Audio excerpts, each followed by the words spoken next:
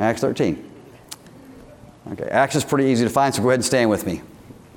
We'll get right to it. We're doing vignettes or thoughts from the past Sunday and just teasing out some things that maybe I couldn't get to completely in the message on Sunday, but to me merit some additional time. And tonight's, I think, a shorter thought, but I think it's an interesting thought. And so we're going to be looking primarily in verse 12 tonight. But I want to start, let's start our story, verse 7 of chapter 13. Acts 13, verse 7. Which was with the deputy of the country, Sergius Paulus, a prudent man who called for Barnabas and Saul and desired to hear the word of God. But Elymas, the sorcerer, and in the Greek that word means magi, for so is his name by interpretation, withstood them.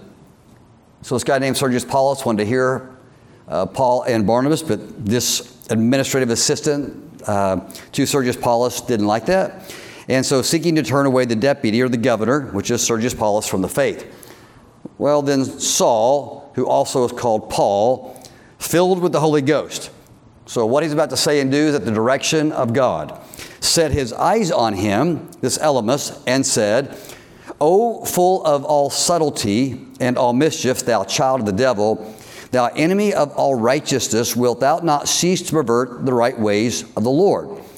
And now behold, the hand of the Lord is upon thee, and thou shalt be blind, not seeing the sun for a season. And immediately there fell on him a mist and a darkness, and he went about seeking some to lead him by the hand. So Paul said he'd be blind, and he became blind. Then the deputy, Sergius Paulus, when he saw what was done, and this is what we're looking at tonight, when he saw, he believed, being astonished at the doctrine of the Lord. And I find that last part of that verse fascinating because the word doctrine is just not here associated with the teaching, but with something that he saw. And so tonight, the thought is when he saw, he believed. Our Heavenly Father, we thank you for the night.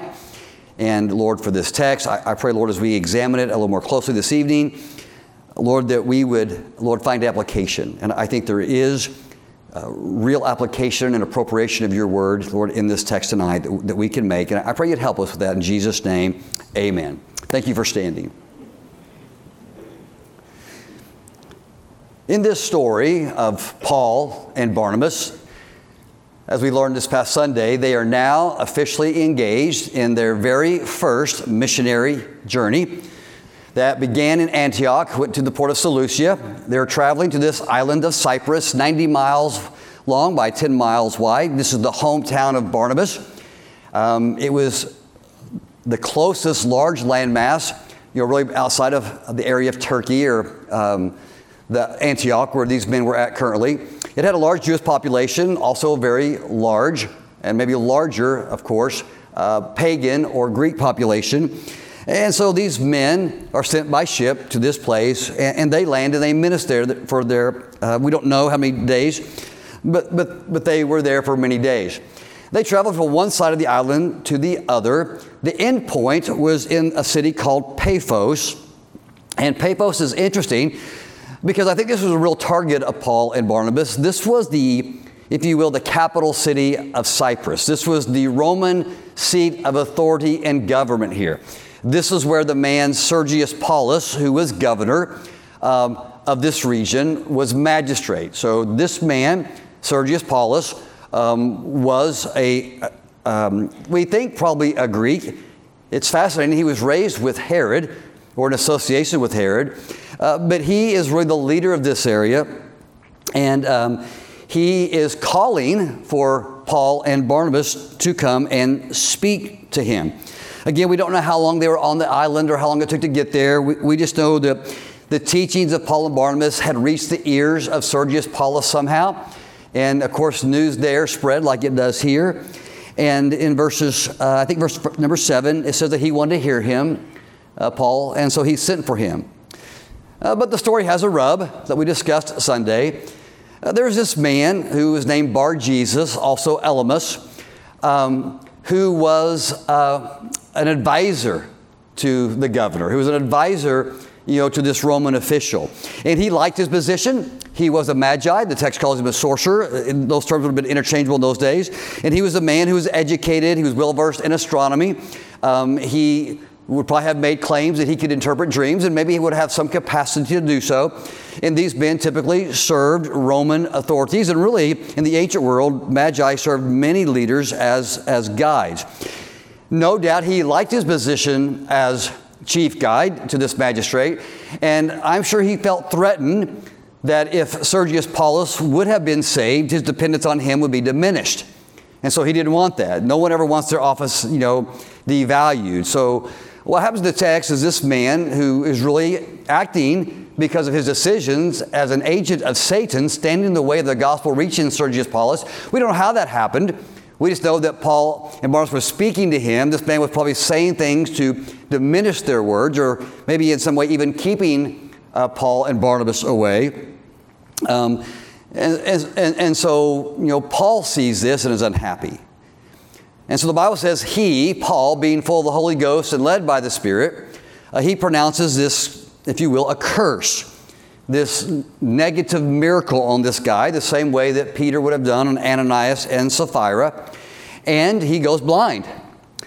Okay, now while this is happening, none of this activity between Paul and Barnabas and Elymas, this sorcerer being cursed, none of this is being lost on Sergius Paulus. He's watching this. So in some way, I'm sure he's already heard the words of the gospel. He's heard these men speak. No doubt he's heard of their words. That's why he inquired for them to come. My opinion is he's probably heard some words from them already. The gospel may have been preached to him. And so now he's watching, and this could have occurred in the same room. Paul kind of in righteous indignation rise up and pronounce this, and then all of a sudden, this man goes blind. Well, the outworking of that is in verse 12, when the Bible says, when he, speaking of Sergius Paulus, saw, the next idea is he believed. And so he saw and he believed. And kind of interlinking those is this word astonished. It says he was astonished at what he saw. Now the word astonished in the Greek is interesting. It means to fear and to marvel at. And so maybe a way of thinking of this is what he saw caught his attention in a big way. It created respect. That may be a way of looking at this word. It wasn't like terrified astonishment, but it was like, man, what he's saying is really different, and it commanded his respect. And so he began to really marvel at what he was seeing.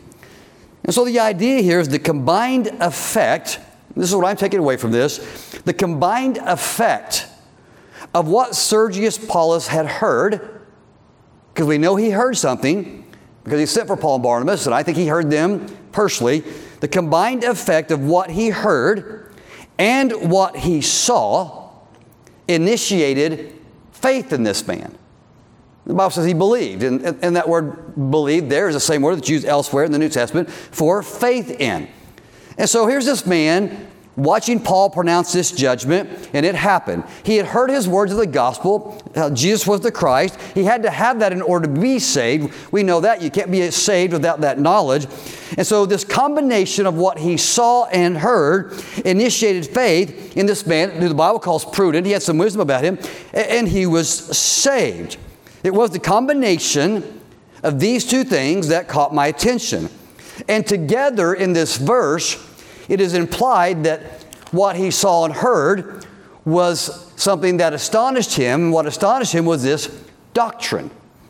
This doctrine. And so the question is how do you, what is the doctrine here? What did he see? Well, here doctrine, I know when we think about doctrine, we think about maybe just teaching or information, but doctrine is used in this text in connection with what this man both saw and heard. So I want to look at this word doctrine a little bit this evening. When I use that word, it's not an unfamiliar word to us. We don't use it often, but it's something we all kind of grow up with and we know. And the easiest way to think about the word doctrine is maybe with the word truth. When we say we believe a certain set of doctrines, we are saying we believe a certain set of truths. Doctrines are the tenets of our faith. But they're more than that. The tenets just aren't like maybe these 5 or 6 or 10 or 12 specific, high-level things we believe. But, we believe in the doctrine of kindness. And we believe in the doctrine of giving. And there's lesser truths and teaching that Jesus taught, the Bible teaches, that we believe in. And those also would be doctrines. In the Greek, this word is didache. You can also, I found out, you can pronounce it didache. Some people call it didache, but that's not how you pronounce it. It's didache or didache. And it does mean that. It means teaching. And so in 2 Timothy, chapter 3, verse 7, we know that all Scripture is given by inspiration of God, and the Bible said is valid, is useful, should be used for doctrine, for teaching. And so that's what we do on our church services. I am taking the Word of God, and I am looking for doctrine, or I'm teaching the Scripture, and it is doctrine. It is teaching and truth from the Word of God that is to be applied for our lives. In Matthew chapter 22, verse 33, after Jesus was teaching, the Bible says, almost the exact same words we see in Acts chapter 12, that the people were astonished at His doctrine. And He just taught some things about the resurrection, and they had watched Christ, and they were astonished by what they saw and what they heard. But in the text here, as I'm implying, the word is bigger than just some words on paper. And it's even bigger than just truths that we believe in here and in here. The text is clear to say that Sergius Paulus was astonished, and he believed the doctrine that he also saw. And so I would say, in definition, a doctrine is a defined set of beliefs that are held. Okay, everybody up here with me? A doctrine is a defined set of beliefs that are held. But that last word, held, has implication to it. Held means not just held in here, but it's held in the way I live. Does that make sense? In other words, I'm going to hold a truth. I just don't hold it in here. I hold it in my life. James makes this argument, which will be there in a moment, that real Christianity is more than just mental assent. Demons believe, but we believe and behave. Right? So are you all following me here? So a doctrine is not just the truth that we hold, or just the truth that we believe, but it's the truth we hold in the way that we live. And that's what Sergius Paulus saw that astonished him. Hey, there's a truth this man claims, but it also has power in it. You with me? He's not just spouting something like Plato might. What Paul is saying has real power in his life. Of course, here it is quite astonishing power, but there's something here that commands my respect, that commands my admiration. It makes me wonder. I think a great way to think about the word doctrine is the way the military uses it. You may have heard that phrase, military doctrine. Military doctrine is an expression of beliefs. So when I would say that, there's a military doctrine in Ukraine for America. There's a military doctrine in the Middle East if we were engaged in a conflict there. What that is men have met together, leaders have met together, and they provide a framework of reference for decision-making in a time of crisis if war comes. In other words, there's policies and procedures that they lay out that guides their behavior in that crisis. You with me? So military doctrine. Okay, if this happens in this place, well then, when that happens, here are the resources at our disposal. And we'll use this Abrams tank, and we'll use these aircraft. In other words, there's this principle of precepts. Here's what's allowable to use, and furthermore, here's how we'll use it. So there's principles and precepts, and then behavior to follow. Okay? You guys with me on this? Yeah, it's just not we believe we should do this. It's here's the things that are available at our disposal, and we'll use it this way and only that way in those contexts. So it's a framework. It's an expression of things on paper. It guides what to do under specific circumstances. It is belief plus behavior. It is truth and how to employ it. Well, that's what this is for us as well. We have doctrines we believe and we hold. We see them on paper, but they're supposed to be in our lives more than on paper. These truths are supposed to be lived out in our life. And that's what Sergius Paulus saw and caused him to believe.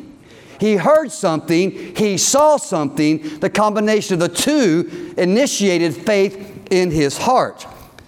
I think that's what's happening in the text. He heard a truth that was accompanied by power, I'm going to say authenticity, and he believed.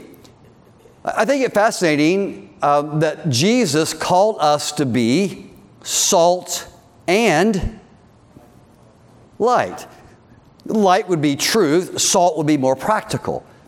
Light would be who God is, and salt would be the way that truth would be expressed in our lives. And when you wed, here's my contingency tonight, when we wed salt and light, when we wed words and wonder, or truth and power, and or conviction with compassion, with believing and doing something, that is where there's a greater power released in the lives of people who are witnessing it, possibly to be saved or to believe. Let me say it this way. The combination of seeing and hearing is convincing. It is convincing. True Christian doctrine is belief that changes my behavior.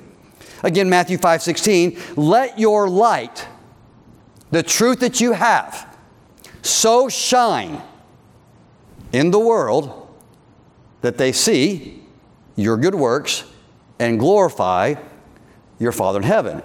So he doesn't say, hey, just have light. No, he says, let your light, let the truths within you, let the beliefs that you have, let the doctrines, the teachings that I give you, let those truths express themselves, manifest themselves, shine in such a way that those truths lived out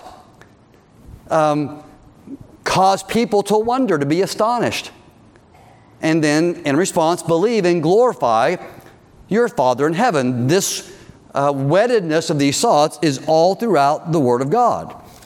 All too often, it is easy for Christians to allow orthodoxy to substitute for doctrine. Okay? Now, orthodoxy isn't a bad word. I would hope we're orthodox. But when I say orthodoxy, I'm implying just more the idea of intellectual knowledge, truth. And all too often, we know things, orthodoxy, right things, and we might even believe those right things, but we don't necessarily always appropriate those things in a way that the word doctrine implies. It's easy to believe something but not behave some way. We all know that, right? I mean, everyone knows it's right to give. Orthodoxy. True doctrine is giving. Everyone knows it's right to share the gospel. Orthodoxy. Not everyone shares their faith or actually even passes out a tract. Everyone knows, orthodoxy, you're supposed to forgive. That you're supposed to love your enemies and pray for them. That's orthodoxy. But true doctrine, lived out, is the expression of this word, and this word says we are to forgive. Okay? And it's easy to make that substitute the Christian life. Well, I believe, but do you behave? And by not necessarily wedding those two things together, we have light, but we're maybe not letting it shine. Our salt may not be salty enough, as Jesus said. I will tell you this, when we say we believe one way, but we act another way, that is confusing to unbelievers. See, this is why, and it's unfair in many ways, but this is why unbelievers often deride Christians. And they have a word for this. It's called hypocritical, right? And we're all aware of that. And again, it's unfairly used so many ways. But, they decline our faith. They decline hearing us because in their mind, they see people who make claims to be nice, to be kind, to have grace, these things, and yet live in maybe a hateful, whatever way. And again, that's not the point of their being unfair. But they see this hypocrisy and they deride it. And I think that's, to a degree, that's fair. This is what Jesus condemned in the Pharisees. The Pharisees were incredibly orthodox. They added things to the law, but they also kept it. You carefully read the words of the Lord Jesus Christ. They did things that you and I struggle doing. They did tithe. They were faithful. They attended church. They did their prayers. They were incredibly orthodox, but they were failing to live out the Word of God in other ways in their heart. They were omitting the weightier matters of the law by being kind and gracious and loving and forgiving, the things that Jesus talked about. And they too were confusing people the way hypocrisy does. In the book of James, James takes great issue with this hypocrisy, this duplicity, this orthodoxy without behavior. The Bible is implying is true doctrine, which is belief and behavior. And so take your Bibles and turn to the book of James chapter 2 real quick. James chapter 2. And he speaks at some length to this. And so he's talking about the subject of faith. Again, faith, which be part of the doctrine, which is the belief. He says it needs to have wed to it the so shine, the light, the salt, the giving ourselves in the practical way. So in chapter 2, let's begin our reading, I think, in verse 14. He says, what doth it profit, my brethren, though a man say he hath faith and have not works, can faith save him? And the question is, can that kind of faith, can an orthodoxy void of practice save a man? Is what he's asking. In other words, is that even genuine, is the idea? Is it genuine? If a brother or sister be naked and or destitute of daily food, and one of you say unto them, depart in peace, be you warmed and filled, notwithstanding you give them not those things which are needful to the body, what doth it profit? Well, it certainly doesn't profit them, right? The sentiment is sweet, but it's not helpful. And we're supposed to so let our light shine. In other words, this is an opportunity for genuine Christians to get involved in the lives of others in a real and tangible way. And an omission to do that, James has said, is a failure of faith. And so verse 17, even so faith, if it hath not works, is dead, being alone. And so he's saying genuine faith, true doctrine, believes and behaves. Yea, a man may say, thou hast faith, and I have works. Show me thy faith without thy works. He says, better what's this? And I will show thee my faith by my works. In other words, I'm an apple tree. I'm an apple tree. I'm an apple tree. Well, the best way to prove that is to produce apples. I can say it all day long, but the best way to prove it to me is to make me an apple. And that's what he's suggesting that a real apple tree will do. Will produce apples, and a real Christian will go help that man in need. A real Christian will be compassionate. A real Christian will give. A real Christian will demonstrate faith in these kinds of ways. The verse I referenced earlier, in verse 19, thou believest that there is one God, thou doest well. Well, that's part of the equation. But the devils also believe and tremble. But wilt thou know, O man, that faith that works is dead? And he gives us an example. Was not Abraham our father justified by works when he had offered Isaac his son upon the altar? Seest thou how faith, Abraham's belief, wrought with his works? And by works was faith made perfect or made genuine. I like this word, authentic. The apple tree proved itself by producing apples. That's what Abraham did. He said he had faith in God, and he proved it by putting his son on the altar. And the scripture was fulfilled what saith, Abraham believed God. Well, Abraham just didn't say believe God intellectually. Abraham proved he loved God by putting his son on the altar and raising the knife.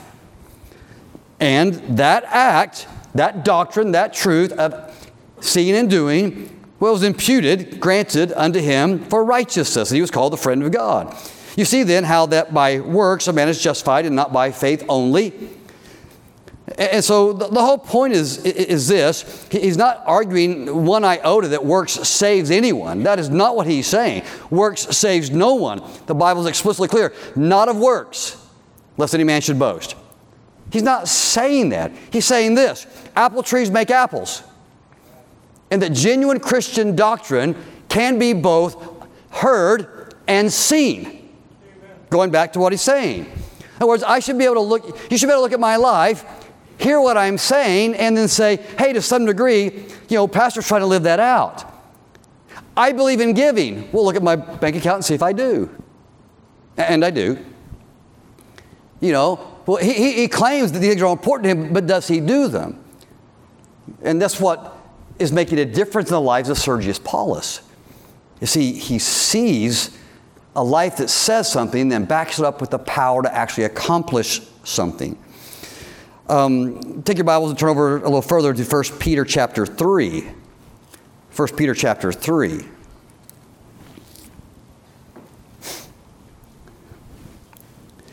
And so Peter here is giving some instruction to these hurting, scattered Christians in Asia Minor.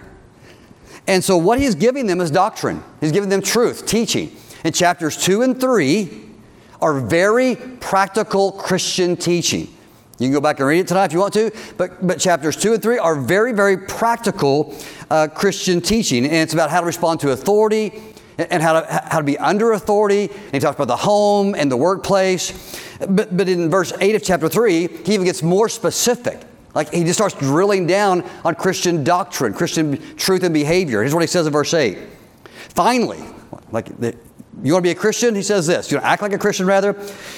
Be all of one mind, having compassion of one another. Love as brethren, be pitiful, be courteous.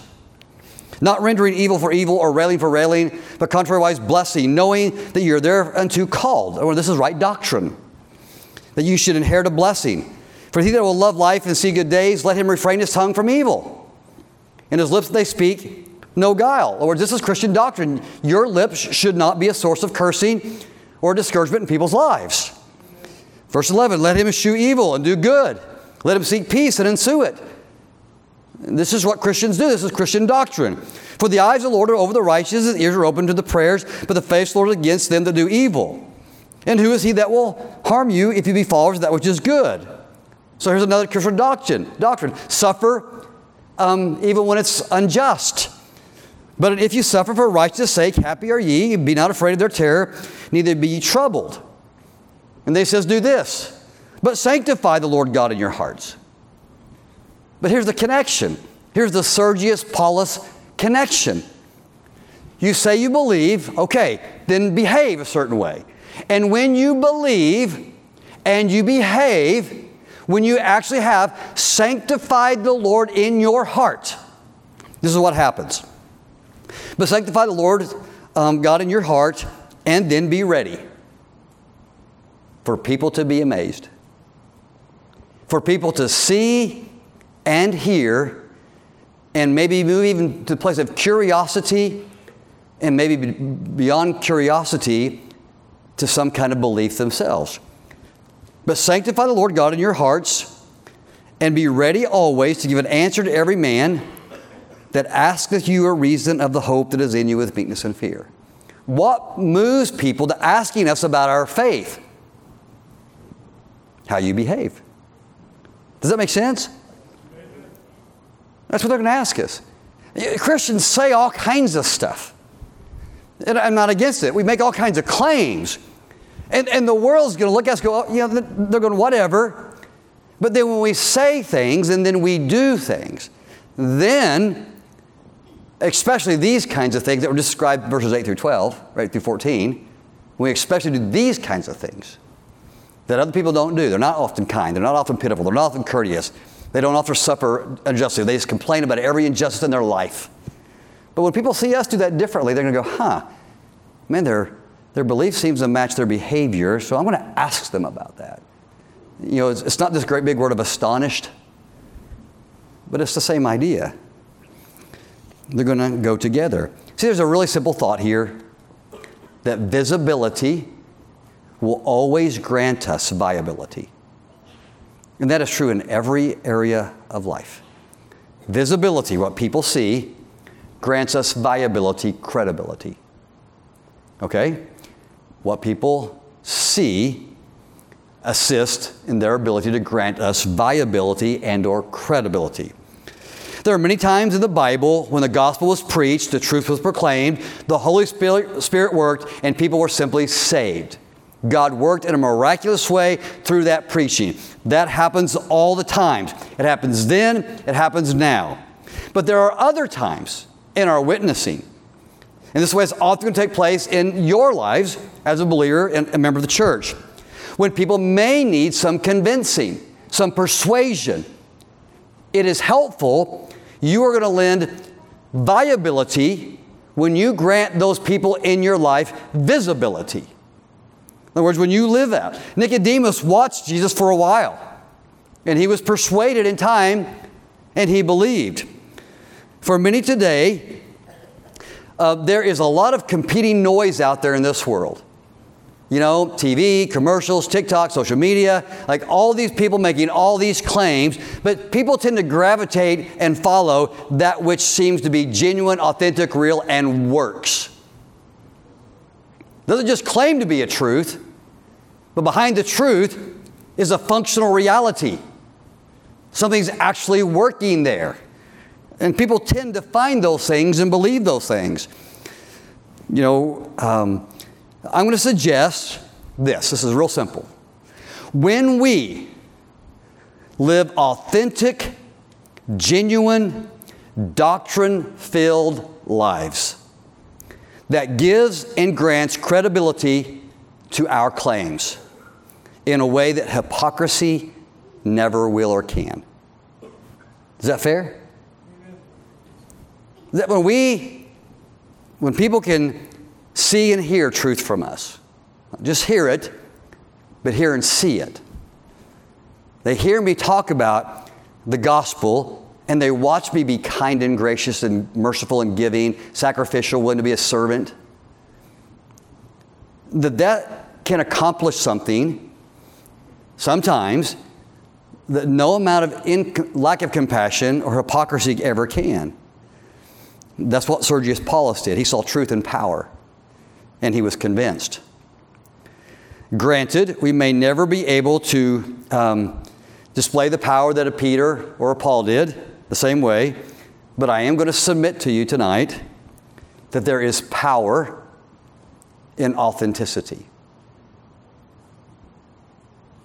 I'm going to suggest to you that there is power in being genuine. Now notice, I did not say perfect. No one's expecting us to be perfect. But I think it is fair for someone to look at us and expect authenticity and genuineness. Trying to care, trying to be gracious, trying to be these things. I do think that credibility and power comes in being consistent.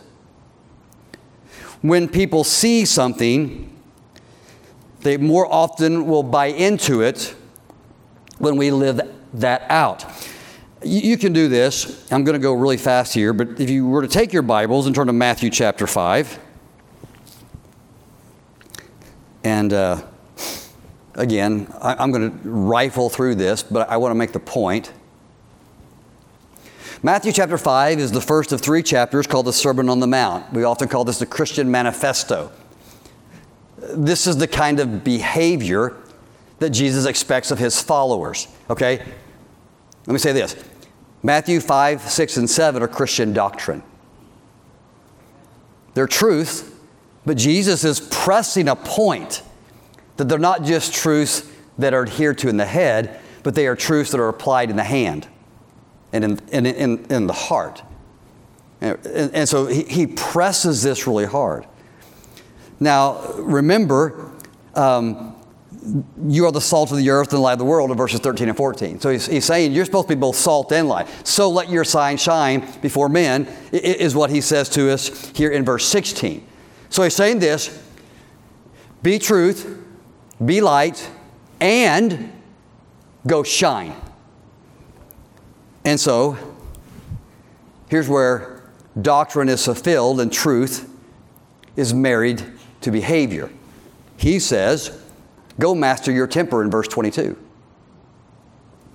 True doctrine doesn't understand just that temper and anger is wrong. It works to master it. Verse 23, be reconciled to others. Don't just say you believe it. Be reconciled. Now, I'm paraphrasing. You can scan it as I'm saying it. You get the idea. Real Christians, they reconcile with people. Verse 28, guard your eyes and your heart. Real Christians, authentic Christians, say they believe that things are wrong and immoral, and they avert their eyes. They don't look at certain things. They guard both their eyes and their heart. Verse 32, be committed in your marriage. Christians say it's a big deal, but God says protect it. Honor it. Be faithful to it. Verse 33, keep your word. Don't just say truth is important, be truth. Your yes needs to be yes, and your no needs to be no, and you need to do what you say you're going to do. That is Christian doctrine. Don't just say it's important, act that way. Verse 33. Verse 41, go the second mile. It's not always easy to go one, but he says go two. If someone asks for your coat, ask for your tunic, give them your coat. If someone says go with me 1 mile, go with them 2. Like that's Christian doctrine lived out. People who put themselves out for other people. Verse 44, be good to people who are bad to you. The world lives, I'll be nice to you if you're nice to me. I'll scratch your back if you scratch mine. But God says, no. You're going to be good to people who are bad to you. Verse 6, chapter 6, verse 1, give in such a way that God is honored, not just men. Don't give to be seen. Give because you love God is what he's saying. Chapter 6, verse 6, pray. Real Christians actually pray. 6:19, real Christians actually give. 6:34, real Christians trust. They don't worry and fret. Chapter 7, verse 1, don't be judgmental. God's people let God judge. They don't feel a need to. So you follow me on all this? That's what Sergius Paulus saw. In a way, he was watching people live out Matthew chapters 5, 6, and 7. Granted, microcosm, very small window. Paul spoke truth, and it was backed up with power. It was backed up with authenticity. The simple application for us tonight is this. Let's try to live with a little more authenticity in our lives. Let's try to live as authentically as we can in our homes. Like, we don't have Sergius Paulus there, but we have children there. And they don't need perfect parents, but they sure do need to see authentic ones. Kids that are trying. Let's try to be more authentic and live with greater power in our community, at work. In other words, Christianity should be functional and operational there. At school, in the organizations we're a part of. Let's try to demonstrate God's grace and power by pouring it out in a sacrificial way outside the walls of Eastland Baptist Church.